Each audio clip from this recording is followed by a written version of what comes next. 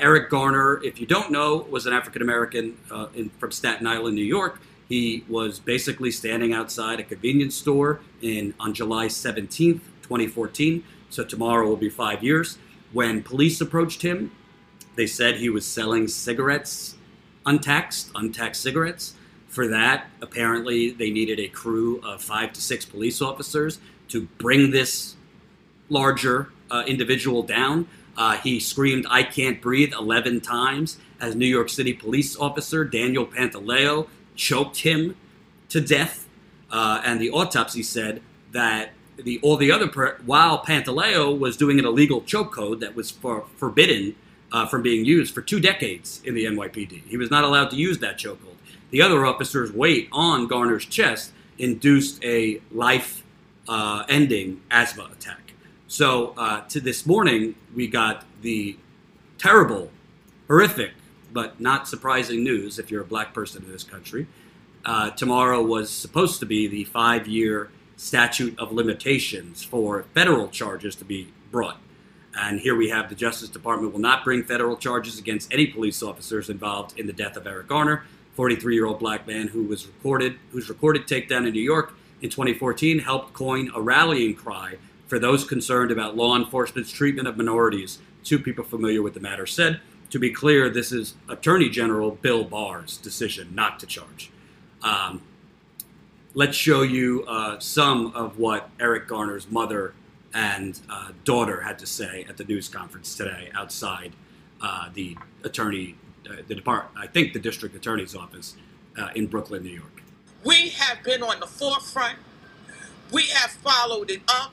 We had to go. We had to fight. This is not an easy fight, but we kept on pushing. And make no mistake about it, we're going to still push. You could push back, but we're pushing forward because this is not the end. And we're asking the commissioner to make the right decision. That Officer Pantaleo and all the officers who was involved in my son's death that day need to be off the force. The streets of New York City is not safe with them walking around. 5 years ago, it was me. It was my family. Today or tomorrow, it could be your family. You are New York City residents. You're not infallible. You must remember that. But you know, I take it to God. I think he sits high and he looks low. We may not never know justice in the DOJ, but I think there will be justice. And we're going to keep fighting, and we're going to keep fighting. We're not going away, so you can forget that. You think it's swept under the rug? No, it's not going to be swept under the rug. Because I'm out here, you all know my face, and you're going to see it even more now. Because this is an outrage, an insult to injury. You killed my son, and you won't get away with it. I stood quietly by for 5 years. I'm not being quiet anymore. And I ask all the supporters to support me. Thank you. And Eric Garner's, if you recall, his daughter Erica had protested for him on Tuesday and Thursday for years, protesting for her father. She died of a heart attack years ago. So the Garner family has been hit with just one after the other, devastating tragedy, and they have received no justice. And here is his other daughter today with a really, really infuriating but just response to Officer Pantaleo facing no charges at all. I am very angry. I stand here in the spirit of my sister who fought for justice until her dying day for my father, standing outside protesting. She called the CCRB to do this investigation, and they didn't do their job. We called the Department of Justice. They didn't do their job. So no, I'm going to stand outside and I'm going to scream it. Pantaleo needs to be fired. He needs to be fired. There is no waiting. There is no nothing. The statute of limitation is tomorrow. Eric died 7/17/14. We're 7/16/19. 5 years later and there's still no justice. So no, there won't be no calm. No, there won't be no peace. No justice, no peace. I'm here for Alyssa, I'm here for Kaylee, and I'm here for EJ. They have to watch their grandfather be killed on TV every time the news comes on. They have to watch as we go through this, and we are emotional because we have to be strong for these children. So no, we will not rest. No, we will not be calm. De Blasio, what's up? When are you going to fire this officer? You have the evidence. You have the evidence. And more evidence than we ever knew got released in this trial. A lot of information that we didn't even know was released in the trial. So where's the justice? Don't apologize to me. Fire the officer. Don't give me your condolences. I heard that 5 years ago. We want justice and we want it today. By 5 o'clock, they should be letting us know something. Something. Because coming in here, bringing us here in a roundtable talk just to say, after you already released your decision that you apologize, your condolences, no. We've been quiet for way too long. My sister died fighting for justice. You won't kill me. You won't kill me. That's it. I also want to show you the lawyer for the family, because he made a point today that the statute of limitations, they've been talking about a statute of limitations for a while, is not out. There is no statute of limitations for federal civil rights charges. So let me get you the lawyer. You know, they were telling us that the statute of limitations run out tomorrow. But as I know the law book, there's no statute of limitations for murder. Am I right or wrong? There's no statute of limitations. And that was murder that they did to my son. Well, just a minute. Attorney Jonathan Moore can address the legal part of the meeting. I think the failure of 5 attorney generals and 3 U.S. attorneys in the Eastern District to bring a case for the death of Eric Garner is a shame. It's a national disgrace. And it's an issue of national importance.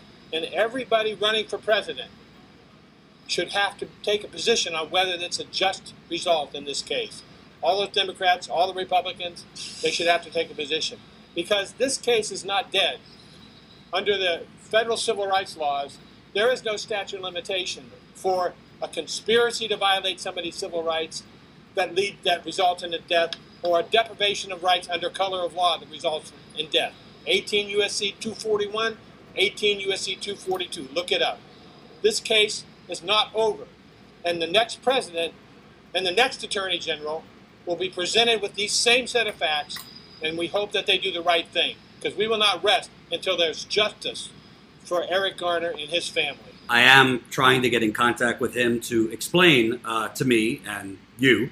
And remember, for all 245 of you watching right now, I need you all, press that like button. The more people that press the thumbs up, the more people that will see this live stream. The corporate media is not going to be covering Eric Garner and this outrageous lack of justice. It's not shocking that there's no justice, but the lack of coverage only perpetuates the lack of action by prosecutors all over this country against white police officers that are murdering unarmed black men. In this case, somebody just standing on a street corner. What's amazing to me about this is the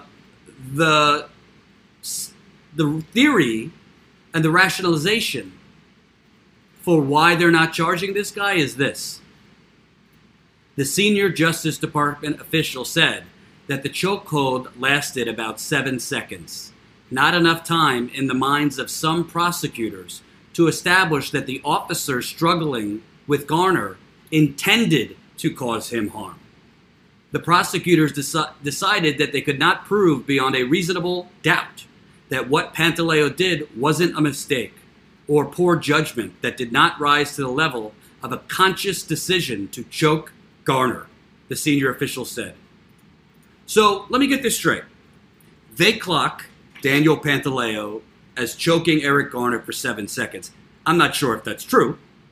When I watched the video, it looked a lot more than 7 seconds. So they're saying that 7 seconds isn't long enough, while somebody during those seconds is screaming, "I cannot breathe." You cannot deduce whether this officer is intending to bring harm to this gentleman. Why did he need to do a chokehold in the first place? What was the threat of Eric Garner? Was the officer facing a threat that he had to choke him out? Why was there 5 to 6 police officers required to approach this unarmed man? Why are we losing sight of the fact that that was an illegal chokehold? That if you read the New York City Police Department's manual, has been outlawed for 2 decades. Would 9 seconds do the trick as opposed to 7 seconds? And let's be real. This is a disgrace on both ends. Eric Holder could have brought charges against Daniel Pantaleo. He was the Attorney General under Obama. Loretta Lynch could have brought charges against Daniel Pantaleo, Attorney General under Obama. Same one, by the way, Loretta Lynch, who was working with North Dakota police to basically brutalize and shoot Native Americans in the head while they were protesting a pipeline being rammed through their land. So America, this is how we protect people. Obviously, you don't expect Jeff Sessions was going to do anything, nor do you expect Bill Barr was going to do anything. It's obscene. Can you imagine for a second if it wasn't a cop, if it was not a cop, and it was just me strangling somebody for 7 seconds? You think I'd get the benefit of the doubt? Oh, we don't know if he had the intent to harm him. He might have just been defending himself against, actually on tape he confronted the guy, so I don't know. And also, I'm going to show you some of the video. I went to Brooklyn yesterday to cover a protest. If you don't have some Kleenex next to you or some tissues, Kleenex. If you don't have some tissues next to you, I'd recommend getting some, or don't watch. So, what did this guy think was going to happen if you're choking a very large man for 7 seconds? Again, I can't confirm it was 7 seconds. With 4 or 5 other police officers pressing him down on his chest. And more importantly, if you say, oh, we don't have enough evidence to prove intent, okay, it's gross negligence. It's not following your training. It is reckless behavior as a police officer, and this officer should have been fired within several days once it was looked at. But in this country, we have an occupying force as the police. It's a militarized police, and I've seen it. And, some of you might be your little Blue Lives Matter people. I know some kids I went to high school with that are police officers. They seem like good guys. I'm sure not every police officer goes into work saying, which black guy can I kill today? But that's not how systematic racism works. It's not always conscious. Usually it's not conscious. But if you are trained, and they are trained, thank you, Jose, in the Super Chat, $2 in the Super Chat. This is a Super Chat. If you are trained to fear black men, if you are trained to feel you need backup to approach an overweight black guy on a corner, if you are trained to think they're up to no good, then you're going to make some really, really, really bad decisions that end up in murdering innocent people. It's a total crock of that Bill Barr and the Attorney General's office decided, well, we can't decipher with 7 seconds of choking him while he was chanting, I can't breathe. If somebody's screaming, I can't breathe, and you're a police officer, isn't it your responsibility to let up a little bit? Or to release and find another way? They had no evidence that he had a gun. He faced no threat to them. You saw the video. And frankly, I thought Mayor de Blasio's statement in response to this was weak sauce. De Blasio, with the 5th anniversary of the tragic death of Eric Garner less than 24 hours away, federal law enforcement agencies have just announced they will not pursue charges against Officer Pantaleo Years ago, we put our faith in the federal government to act. We won't make that mistake again. New York City is not the same city it was 5 years ago. We are a different city, and we must act like it's a different city. Moving forward, we will not wait for the federal government to commence our own disciplinary proceedings. Reforms over the last 5 years have improved relations between our police, blah, blah, blah, blah. I'm not reading the rest. Bottom line, Bill, you have the federal response or lack of response. So I don't exactly know why you're making a statement about this. Either fire this police officer and make an example, fire him without him having a pension, or go back to being the fake progressive. Can't be both. It's within Bill de Blasio, the New York City mayor's power to fire this police officer. Why he's waited so long, he could only tell you. Yes, he will have the full force of the New York Police Department and their union and all the Blue Lives Matter people going after him if he fires this police officer. But leadership is about in leadership, most of the right things are the hardest things. The right things are never the easy things in politics. It takes courage. And this is not just about New York City. You can make a decision that sets an example for the rest of this country. If the federal authorities and the grand jury is not going to do the common sense thing that was right in front of their face, then you are the last resort. Shockingly, Bernie did an interview with the Washington Post today, talk about going into the lion's den. So let me start it showing you a little comical moment.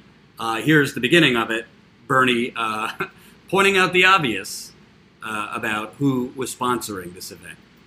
Along the way, Senator Sanders has succeeded in making his priorities part of our national conversation, ranging from Medicare for all to regulatory reform of Wall Street. Since launching his 2016 bid for the presidency, the senator's message has encouraged new voters, particularly younger generations of voters, to participate in the electoral process, changing the nature of our political debate.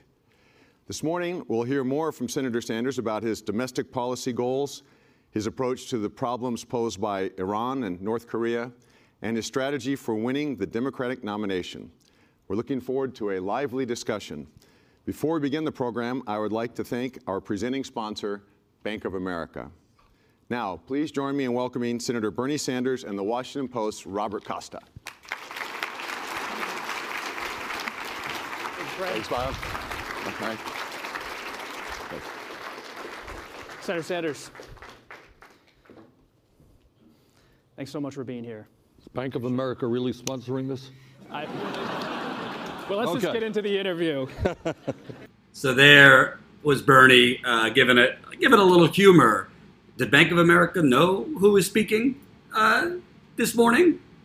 And might as well call it Amazon Washington Post, because, I mean, they do more hit pieces on Bernie Sanders than anybody else. I mean, they got one columnist, Jennifer Rubin, who does about four hit pieces a week. It's crazy. Absolutely crazy. So let me show you. I'm going to start with the part of the interview that I found to be finally Bernie going after Biden. Not exactly as strong as I would like, but to me, this is the key argument Bernie Sanders should be making against Joe Biden, because he's not electable in the Midwest. He is not electable in those Midwest states. The corporate media could spin it that he's electable, or that he's Union Joe and all this nonsense. Not so much. Here's Bernie Sanders answering a question on Joe Biden and trade. Here we go. Millions of good-paying jobs, leading the world in wind and solar and other sustainable technologies. You brought up China. If you were elected, would you keep the tariffs on China? No, if I were elected, we'd sit down and try to develop trade policies that work for the working people of this country and poor people around the world.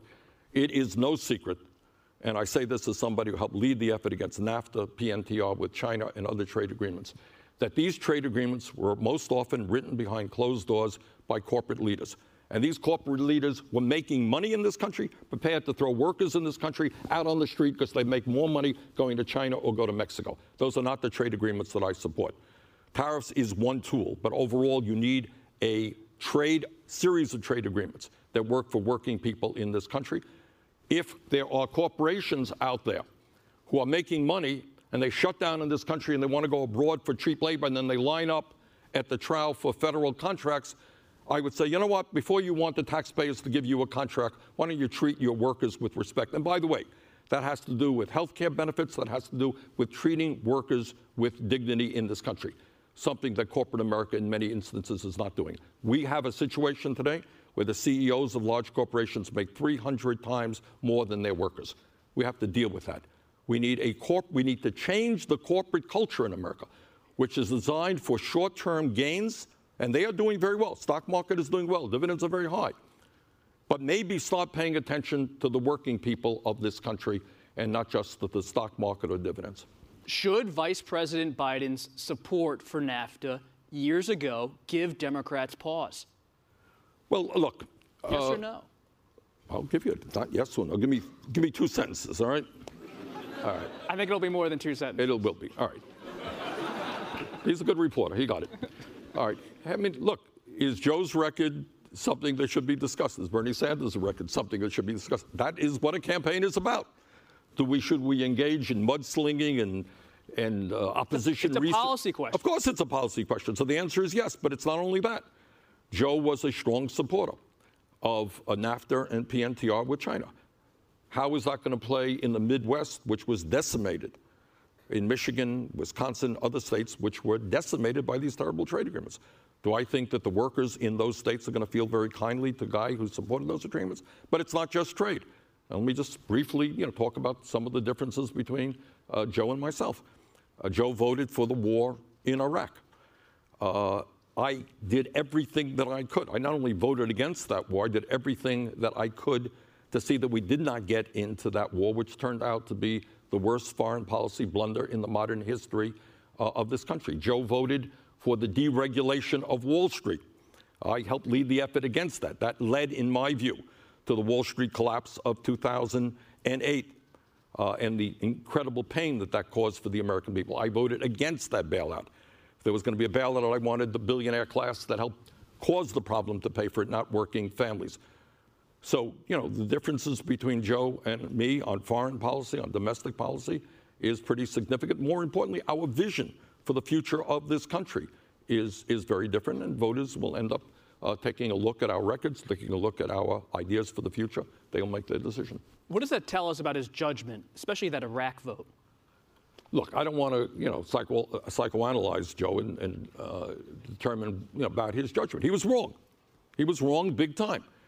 And go back to what I said on the floor of the House. I was a member of Congress about, the destabilization that would occur in the Mideast as a result of that war.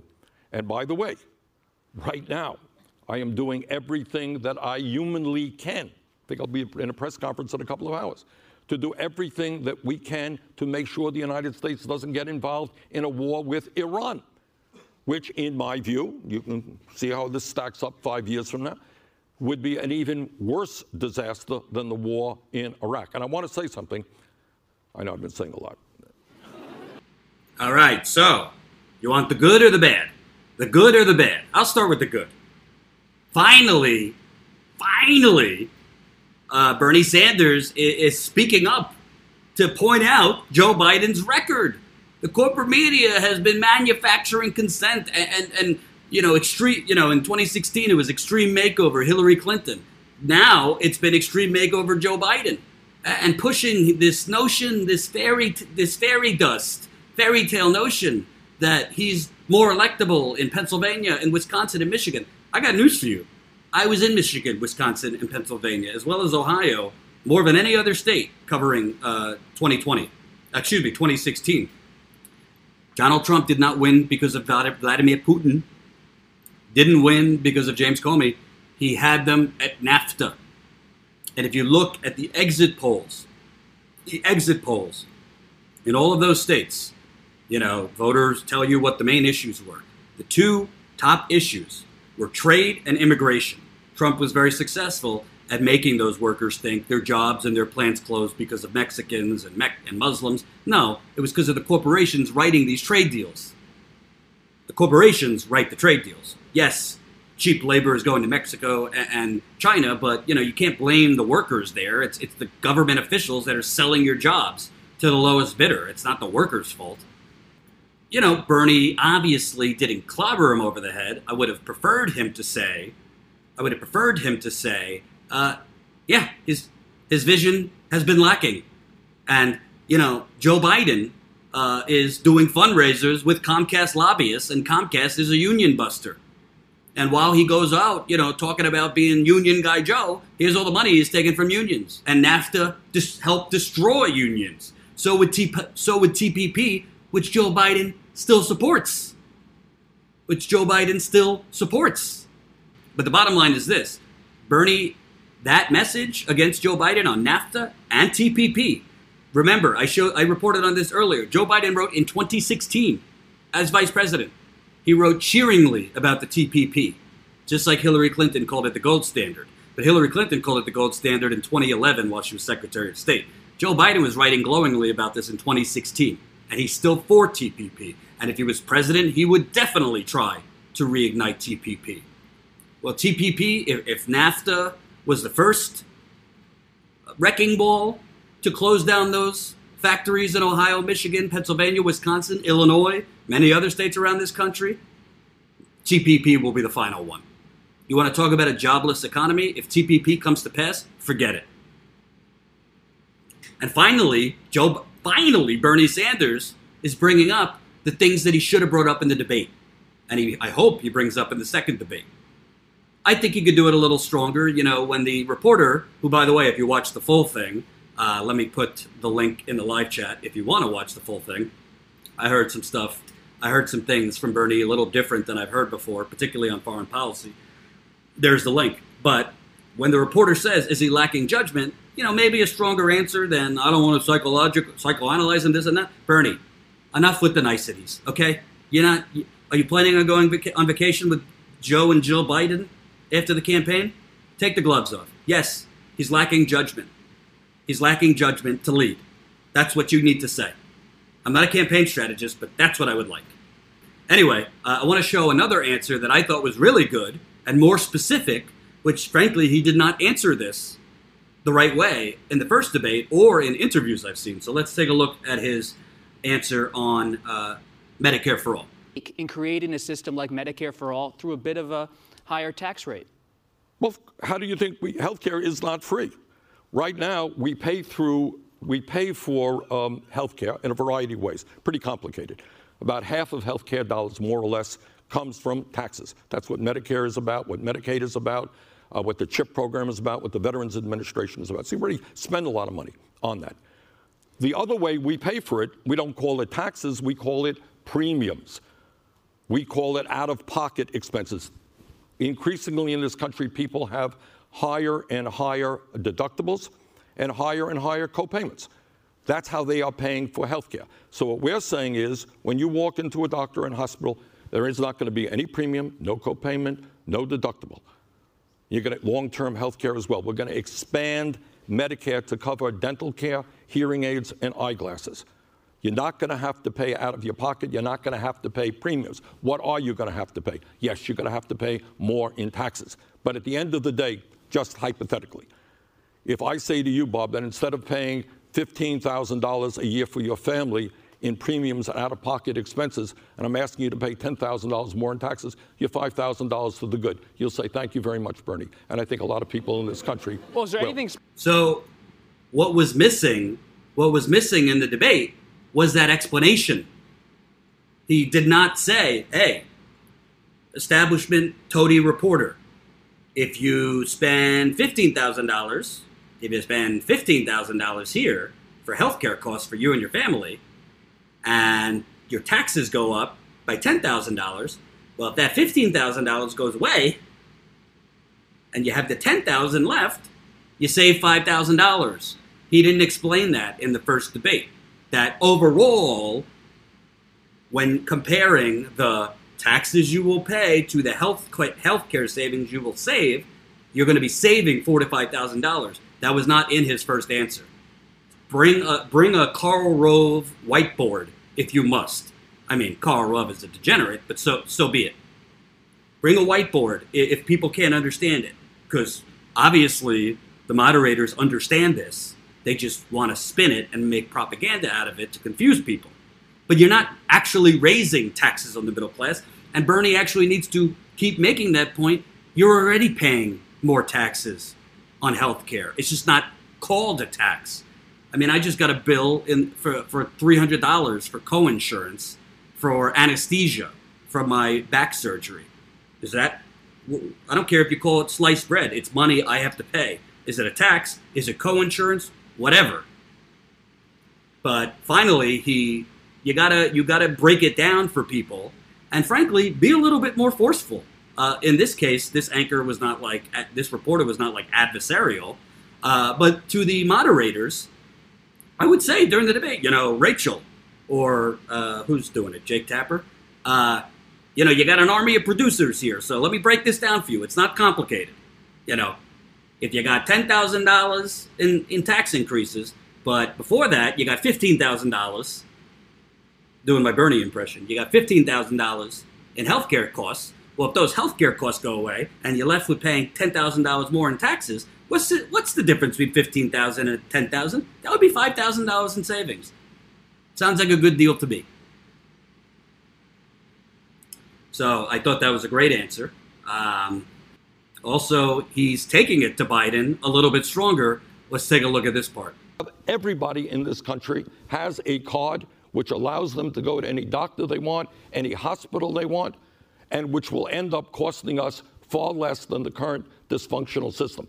The key question that we as a people have got to ask ourselves, do we think that we should continue a healthcare system designed to make huge profits for the insurance companies, drug companies, and others, or do we have a system which is universal, every man, woman, and child that is in it, and it is run in a much more Vice President cost-effective way? says his words, your program would be too risky, that people would transition over to Medicare for all and they'd lose coverage. I like Joe, and I hope we will have this debate, But when Joe says something to the effect that Medicare for seniors, what did you say, will end?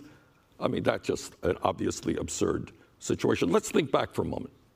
Let's think back.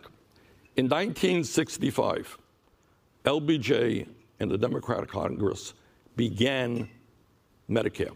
Today, Medicare is an extremely popular program, far more popular than any private health insurance program.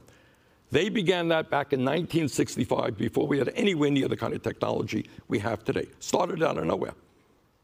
And then people say somehow or another, with all the technology we have today, all the experience we have with running a Medicare program over the last 50 years, that somehow we can't, over a 4-year period, go from 65, which is eligibility right now, down to 55. Bob, do you know how many millions of people who are 60, 62 years of age would give, how do I say this, their left arm to get into a Medicare program? They're hanging in. They're waiting for Medicare. If we can lower that age from 65 to 55, down to 45, down to 35, and then cover everybody, this is exactly, I think, what the American people want. I thought that was a good answer. I prefer, instead of absurd, maybe just say, well, he's lying. That's a lie. That's Republican talking points that Joe Biden is using. Just here, and full disclosure, I'm just taking this from Bernie Sanders' campaigns, an email they sent out. But, I mean, these are the numbers. Compare the two plans. Bernie on the left, Biden on the right. Obviously, Bernie's plan covers everybody. Biden's plan estimates leaves out 10 million people uninsured. I think that's a low number as far as 10 million people uninsured, because how many more people are going to have expanded Obamacare but still not be able to afford it? So you could say 10 million people totally uninsured, but there's a lot of people with Obamacare that are technically insured that cannot afford it. Obviously, Bernie's plans eliminates copays, deductibles, premiums. Biden's plans, tens of millions of Americans remain underinsured with high copays and deductibles, leave too many people at the mercy of insurers. Then you got Biden's plan, basically leaves people at the whim of their employers. So you got 100 million Americans would remain dictated by their employer to keep their insurance. They could lose access to their doctors if they're separated from their jobs, which an estimated 66 million Americans were in the last year. Or the employer could change their coverage without their input. As one study found, almost 30% of employers changed coverage last year. Then you have a public option under Biden will be too expensive for those who need it. Biden wants to keep the complicated system of health insurance premium tax credits and means test eligibility for premium-free public coverage. Let's ask the people who just barely missed qualifying for Medicaid today how that will work for them. And obviously Biden's plan preserves a broken system. And by the way, why does Joe Biden really want, a public option? Why is he saying a public option, which frankly won't be a true public option? And I'll tell you why in a little bit. Why is it that he wants a public option? Probably because all the Wall Street banks that are heavily funding Joe Biden are also heavily funded in big pharmaceutical companies, hospitals, and the for-profit health insurance system. Because could it have anything to do with that? This is never discussed, but the banks, Goldman, Wells Fargo, JP Morgan, Bank of America, all of them, hedge funders,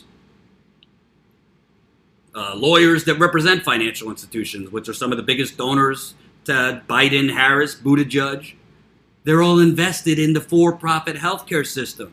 So you think Joe Biden's going to be railing for Medicare for all while he has caviar and champagne on Park Avenue? Jen, how many emails do we get a week where it says Joe Biden scheduled for today because we're on the press list? Joe Biden has a finance event this evening. Finance event, a.k.a. figuratively sucking some for money. Excuse my French. This is why he does not support Medicare for all. And, Biden takes every opportunity to cite his BFF, Barack Obama, President Obama. Obviously, he's doing that to win the black vote. I'm sorry, but this is politics. He wants to wrap himself so tightly around President Obama that Obama can barely breathe. And Obama has not endorsed him, mind you. But, Joe Biden mentions Obama as much as Donald Trump tweets racist things. A lot. So Obama himself, a couple months ago at a speech, said, well, Medicare for all is a good idea. And if Joe Biden has to go the lengths of lying and saying, it's millions of people are going to be without health care in the transition. Bernie Sanders, the transition is over 4 years. Nobody's going to be without health care. Obamacare is not going to be dissolved until this system is fully in place. Bernie Sanders has never said, I'm going to snap my fingers and we're going to have Medicare for all. That's not realistic. It's a huge change in the health system. And to conclude, I wish Bernie Sanders would start talking like this on the campaign trail. Here's one more part that I enjoyed. Let's stick with that race point you just brought up. In 1974, you said that busing policies were well-meaning in theory, but sometimes result in, quote, racial hostility. What else did I say in that? Tell me. No, you got it there. Read it. Read the whole quote. I don't have the whole quote. The whole quote is the federal government doesn't give a shit about African Americans. That is true. That's why I didn't include it. All right. Okay.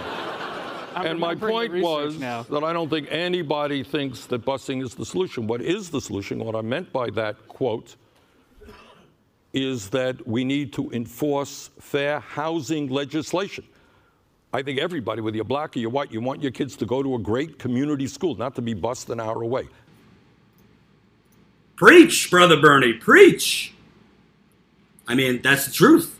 And I don't think it's that much different from the 1970s to 2019. I don't think I've ever heard Bernie curse publicly. So, fantastic. I wish he would say that more. Because I don't hear anything from Joe Biden that's going to be a game changer for black people. Same thing with Kamala Harris. Because these plans by Kamala Harris, Joe Biden, they're all tinkering around the edges. They're all not addressing the fundamental flaws in the structural flaws in our economy, the structural flaws in our government. And that is because our country is basically a legalized auction. And our politicians are sold to the highest bidder. That's the truth. And I wish Bernie Sanders would start saying on the campaign trail, let's be honest here. These candidates don't give a shit. Follow their money. Follow the money. Because, by the way, these Wall Street banks that are hoarding money to Buttigieg and Harris and Biden, Cory Booker, Beto O'Rourke, who seems to be falling down the bar that he stood on. Not a very impressive fundraising. I think he raised $2 million. He'll probably have to drop out by the fall, I would guess, maybe sooner. I tweeted out yesterday that Beto should stand on a tree stump and endorse Bernie Sanders. But anyway, why is it? Why is it that all these Wall Street people are giving to them? The same Wall Street people that have been doing predatory lending and targeting poor communities and black communities for crappy loans that no human being, white or black, would understand the terms, and basically dropping bombs in the form of subprime mortgages on unsuspecting black people. The financial crash disproportionately harmed black Americans more than white Americans. But Kamala Harris has no problem having fundraisers with the managing director of Citigroup at the top of her Fifth Avenue Manhattan apartment. Joe Biden has zero problem hobnobbing with Comcast lobbyists, Wall Street executives, hedge funders, Silicon Valley, you name it. He'll take their money. They say jump, how high? Warren, as far as we know, Warren is not doing these fundraisers, but she has said publicly, I'm not unilaterally disarming if I become the nominee. The general election is a different beast. Well, if you're already willing to make rationalizations, well, we've got to make an exception for the general election. Well, what does that say about when you're president? Are you going to make rationalizations then too? And compromise, the core convictions that money is the root of all evil and money is a toxic force in politics, and therefore you're not going to take it from the very interests trying to buy you off?